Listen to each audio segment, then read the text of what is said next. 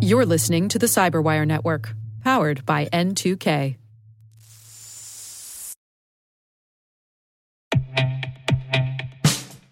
And now, a message from Cyberbit. Mastering cybersecurity is like mastering a sport. You build muscle memory through rigorous practice, then you train as a team to foster cohesion while operating under pressure. Like athletes, cybersecurity professionals thrive on hands-on simulation. But traditional courses, certifications, and open-source labs won't build you a winning team. You need Cyberbit. Cyberbit offers a hyper-realistic simulation environment for your SOC, IR, and C-suite to refine your skills, all using the market-leading SIMs, EDRs, firewalls, and WAFs they use every day. Cyberbit is offering Cyberwire listeners a free live-fire exercise. Sign up your team now at cyberbit.com/cyberwire.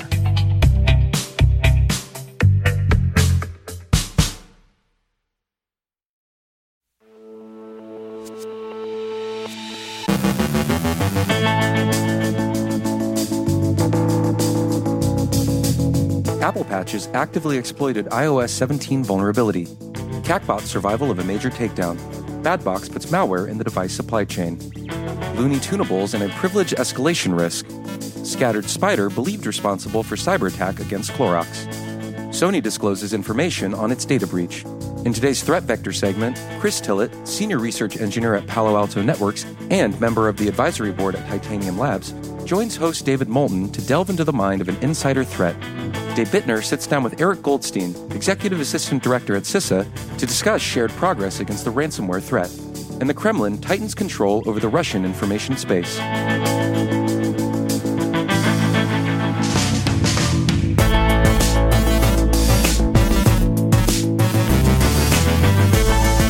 I'm Trey Hester, filling in for Dave Bittner with your Cyberwire Intel briefing for Thursday, October 5th, 2023.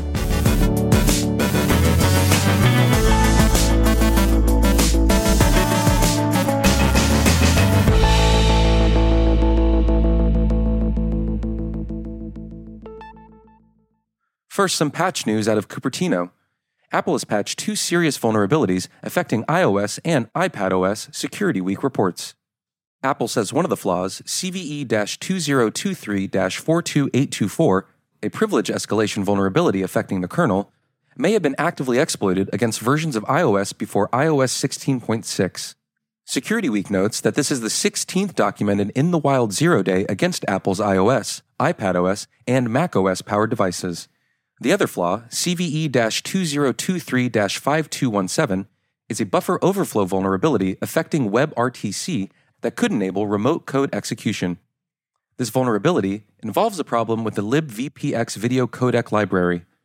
Bleeping Computer writes, quote, "The libvpx bug was previously patched by Google in the Chrome web browser and by Microsoft in its Edge, Teams, and Skype products."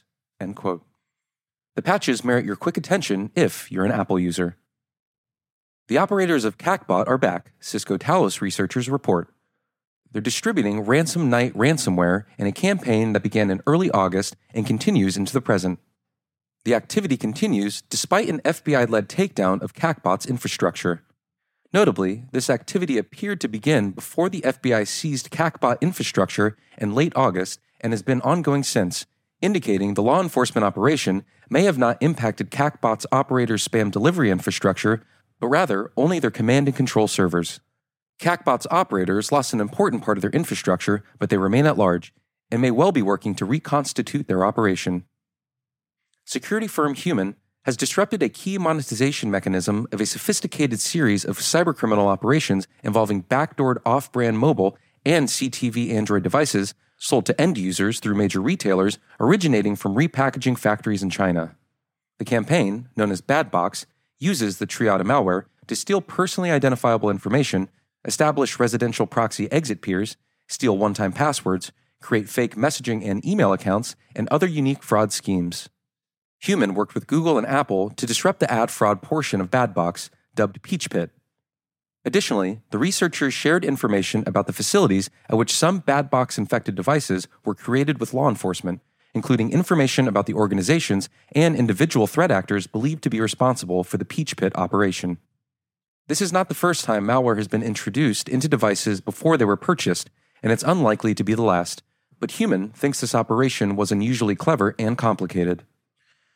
Researchers at Qualys have discovered a buffer overflow vulnerability that could grant attackers root privileges on millions of Linux devices, Dark Reading reports. The flaw affects the GNU-C library's dynamic loaders processing of the glib tunables environment variable. Qualys says, quote, "Our successful exploitation, leading to full root privileges on major distributions like Fedora, Ubuntu, and Debian, highlights this vulnerability's security and widespread nature.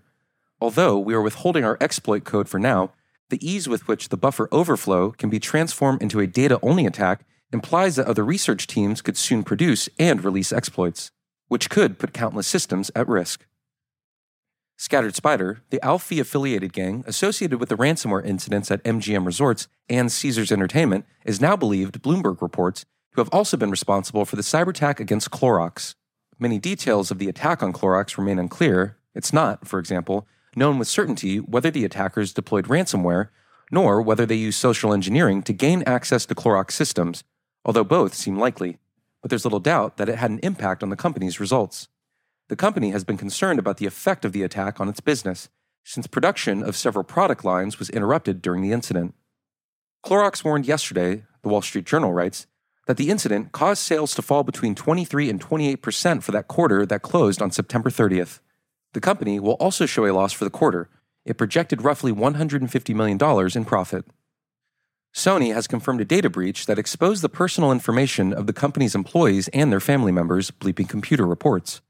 A threat actor exploited a vulnerability in Progress Software's MOVEit transfer platform to steal the data several days before Progress disclosed the flaw in May of 2023.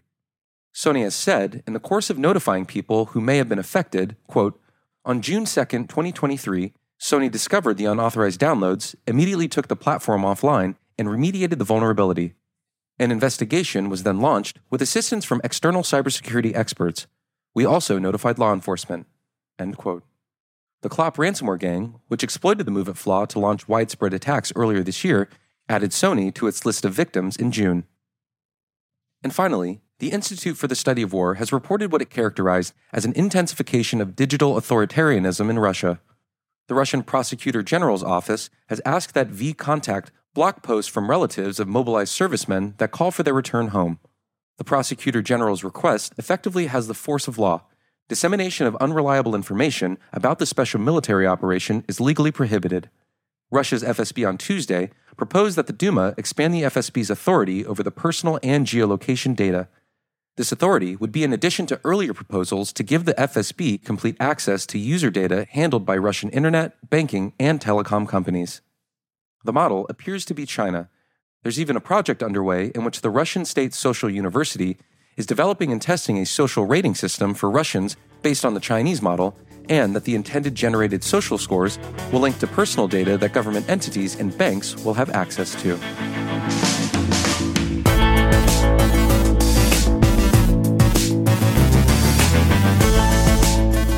Coming up after the break, in today's Threat Vector segment, Chris Tillett, Senior Research Engineer at Palo Alto Networks and member of the advisory board at Titanium Labs, joins host David Moulton to delve inside the mind of an inside threat.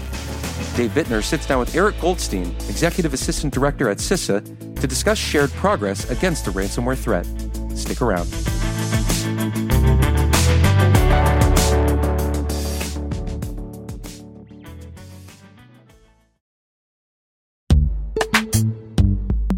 Every day, your IAM tech debt grows. Your multi-generational services struggle to work together. Building an identity fabric can fix this. It makes all your identity tooling stronger and allows you to connect any app to any service you want to use, with zero coding, zero maintenance, and zero app downtime. Strata's identity orchestration platform separates the identity logic from your applications, so you can optimize existing IAM tools and manage them in a single control plane. Now, every vendor, standard, and architecture work together. In short, building your identity fabric means you can secure your non-standard apps, keep your complex access policies, retire outdated IDPs, and modernize in record time. So build your fabric with Strata Identity and get rid of tech debt for good. Visit strata.io/cyberwire, share your identity priorities, and receive a pair of AirPods Pro. Offer valid for organizations over 5,000 employees. Connect today at strata.io/cyberwire.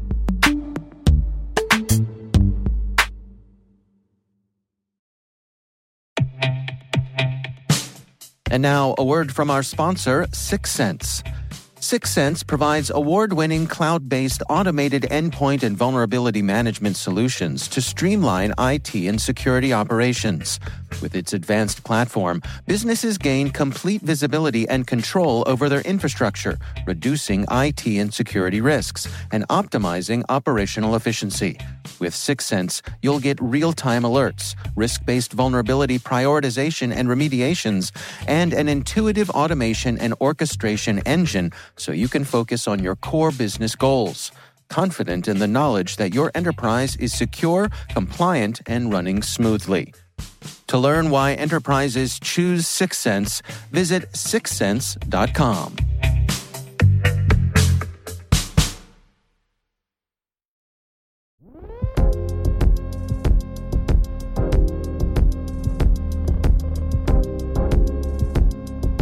Welcome to Threat Vector, a segment where Unit 42 shares unique threat intelligence insights, new threat actor TPTs, and real-world case studies.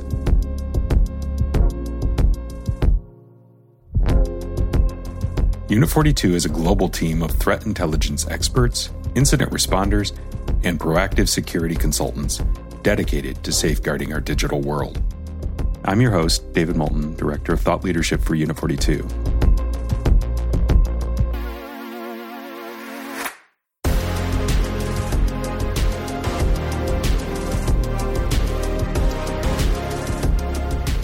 In today's episode, I'm going to talk with Chris Tillett. Chris is a senior research engineer at Palo Alto and a member of the advisory board for Titanium Labs. Chris, your bio on LinkedIn was really short. It says author, speaker, technologist, and failure expert. Before we get into today's topic on insider threat, I want you to talk to me a little bit about what you mean by failure expert. Yeah, that's a title I've earned through pain and experience. I had to really learn by doing, and I have a natural curiosity. So by me looking at something and going, well, I wonder if we did this, how would that impact the network? Or if we did that, how would that impact the systems? It helped me learn and fail fast. I love it. You've got to be fearless to be able to go into something knowing that the odds could be stacked against you, but no risk, no reward. What is insider threat, and why has that become such a growing concern in today's cybersecurity landscape? Insider threats are probably the most difficult thing to address because in reality, they start in a person's figurative heart. To catch the early traces of it is extremely difficult. There are just some people that are wired to find the loopholes in an organization. And when we look at what an insider threat is, in reality, it's anyone who has access to our systems, our data, our information that could use that for their own gain or the gain for somebody else. So tell our audience the common motivations or factors that you've seen that lead individuals to become insider threats, and then how understanding those motivations help on identifying and mitigating those risks. Yeah, so I have I call it the 10-80-10 rule. I talked earlier of there are people that are just wired to find the holes in your organization. That's about 10% of your employees. Sometimes that's data theft. Sometimes that could actually be money theft. That's also why you put controls in place. Typically, those controls are going to catch people where it starts with $1 or $2, and then eventually they get more and more bold, and then they trip a control later on. The other 10% of people that are on the other opposite end of that spectrum are people that we never have to worry about. They will never steal from the organization. As a matter of fact, they won't even borrow a pencil and take it home. It's just not how they're wired, and they refuse to do it. To me, those two sides are very easy. You have the ones that are just going to get bold and eventually screw up. And then you got others that you never have to worry about. The hard part is the 80% in the middle. And the reason why is many of them will never become insider threats, ever. But all it takes is a change in their circumstances, a change in the organization, and all of a sudden, the thoughts creep in. That seed of motivation, the 80% are the hardest to find. So what are some of those key indicators or behavioral patterns that organizations should be aware of when trying to identify those insiders in their workforce? It's crucial for the management to know their employees and for the SOC to be in communication with that management and track normal across an organization. Having something that does behavioral tracking is absolutely crucial. What is insider threat for HR? What is insider threat for accounting, for IT? When we're using digital assets, we are creating a profile of what is normal. If we're not able to track that, then when a user deviates from that normal, we're not going to catch those beginning indicators. CISOs need to leverage the business units. Having that baseline on behavior immediately is one of the most important things an organization should do. But that's just my opinion. It's absolutely true, David. And so when you look at this, that baseline in comparison, not only to themselves, but their organization and their peers, is going to be truly enlightening to the SOC. Being able to evaluate an individual against their peer groups is going to be crucial to see whether or not they're really deviating from their norm. Chris, thanks for joining me today on Threat Vector. We'll be back on the CyberWire Daily in 2 weeks. Until then, stay secure, stay vigilant. Goodbye for now. That's host David Moulton speaking with Chris Tillett of Palo Alto Networks as part of our Threat Vector segment.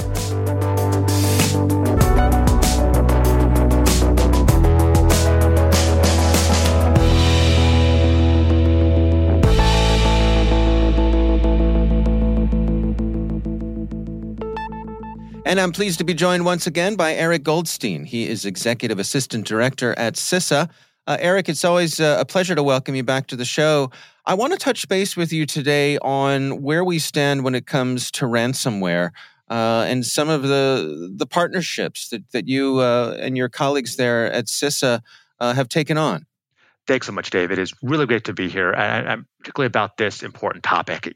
Over the past year or so, we at CISA and our partners across the U.S. government realized that although we've provided guidance, best practices, assessments to help organizations secure themselves against ransomware and against the epidemic that keeps affecting far too many organizations across sectors, we need to do more to measurably address the threat and risk that we're all facing. And so we've stood up two programs over the past year that have been remarkably impactful. The first is a program that was actually authorized by Congress last year called our Ransomware Vulnerability Warning Pilot. And the way this program works is we know that there are specific vulnerabilities that are targeted time and again by ransomware actors.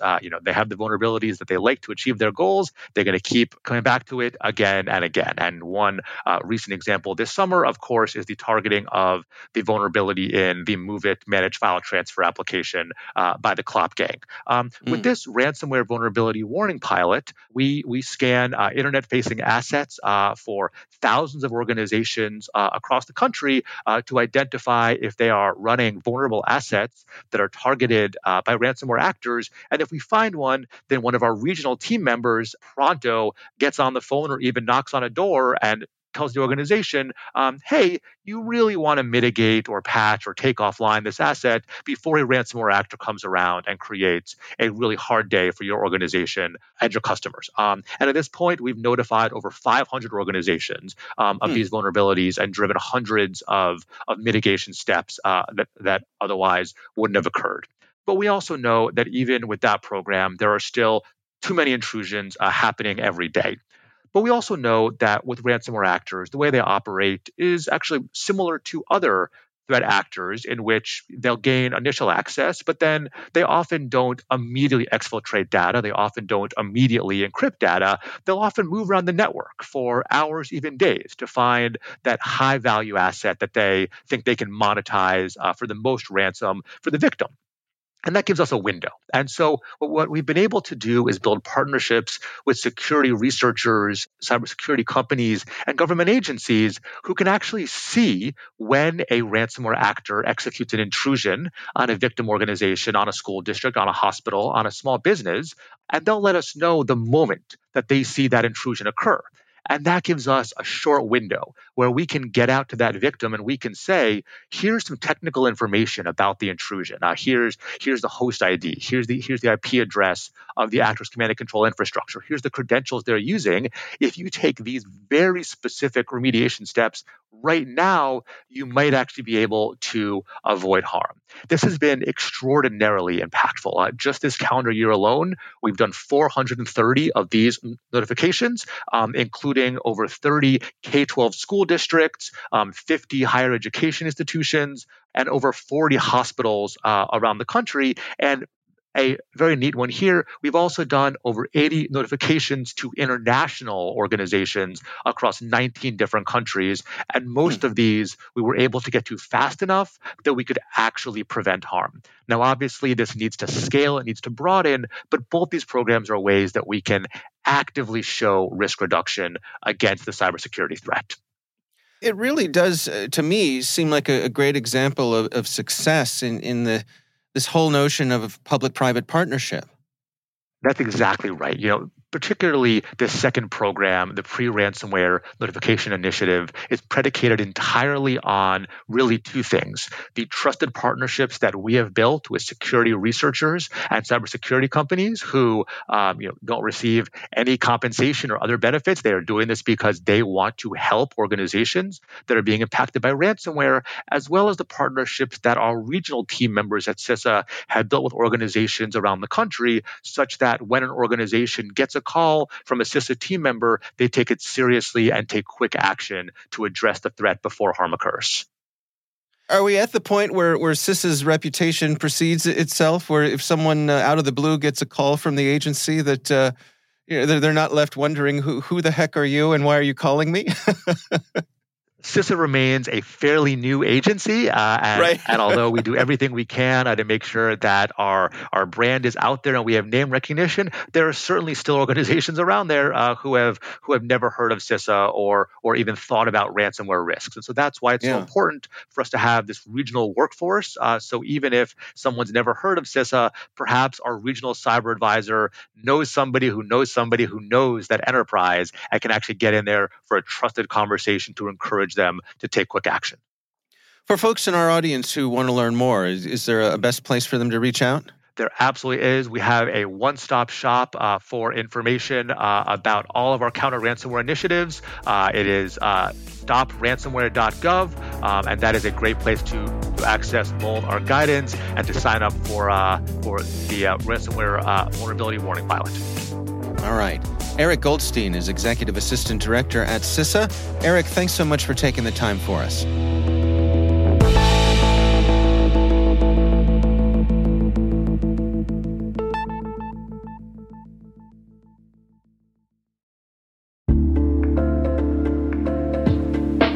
Are lengthy security reviews pulling attention away from your security program? With the largest network of trust centers, Vanta can help you streamline security reviews to win customer trust, save time, and close deals fast. Proactively demonstrate security by showcasing key resources like your SOC 2 or ISO 27001 and provide real-time evidence for passing controls. And when a security questionnaire is required, Vanta takes the first pass for you. Visit vanta.com/cyber to take a self-serve tour. That's vanta.com/cyber.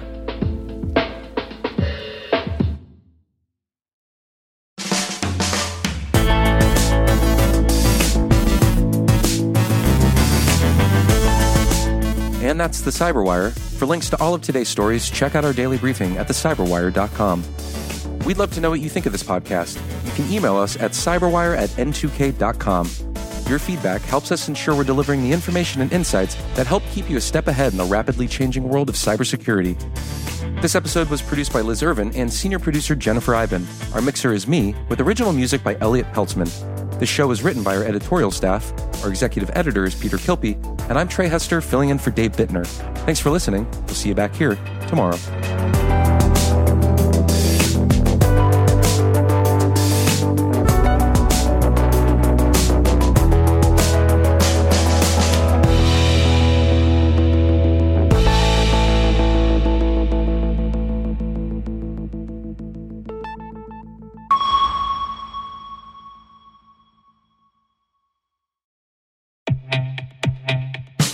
And now, a word from our sponsor, SpyCloud, the leader in operationalizing cybercrime analytics. Traditional threat intelligence is a thing of the past. Cyber criminals are stealing vast amounts of credentials, session cookies, and financial data every day, and it's hard to keep up. SpyCloud is the trusted partner businesses turn to fully understand their darknet exposure risk and neutralize threats before it's too late. SpyCloud alerts your organization as soon as an employee or customer's data appears on the dark net, so you can act faster than bad actors to prevent cyber attacks like ransomware, session hijacking, account takeover, and online fraud. With insights from the industry's largest repository of recaptured data, protect the digital identities and systems most important to your business. Get your free corporate darknet exposure report at spycloud.com/cyberwire and see what information criminals have in their hands today. That's spycloud.com/cyberwire.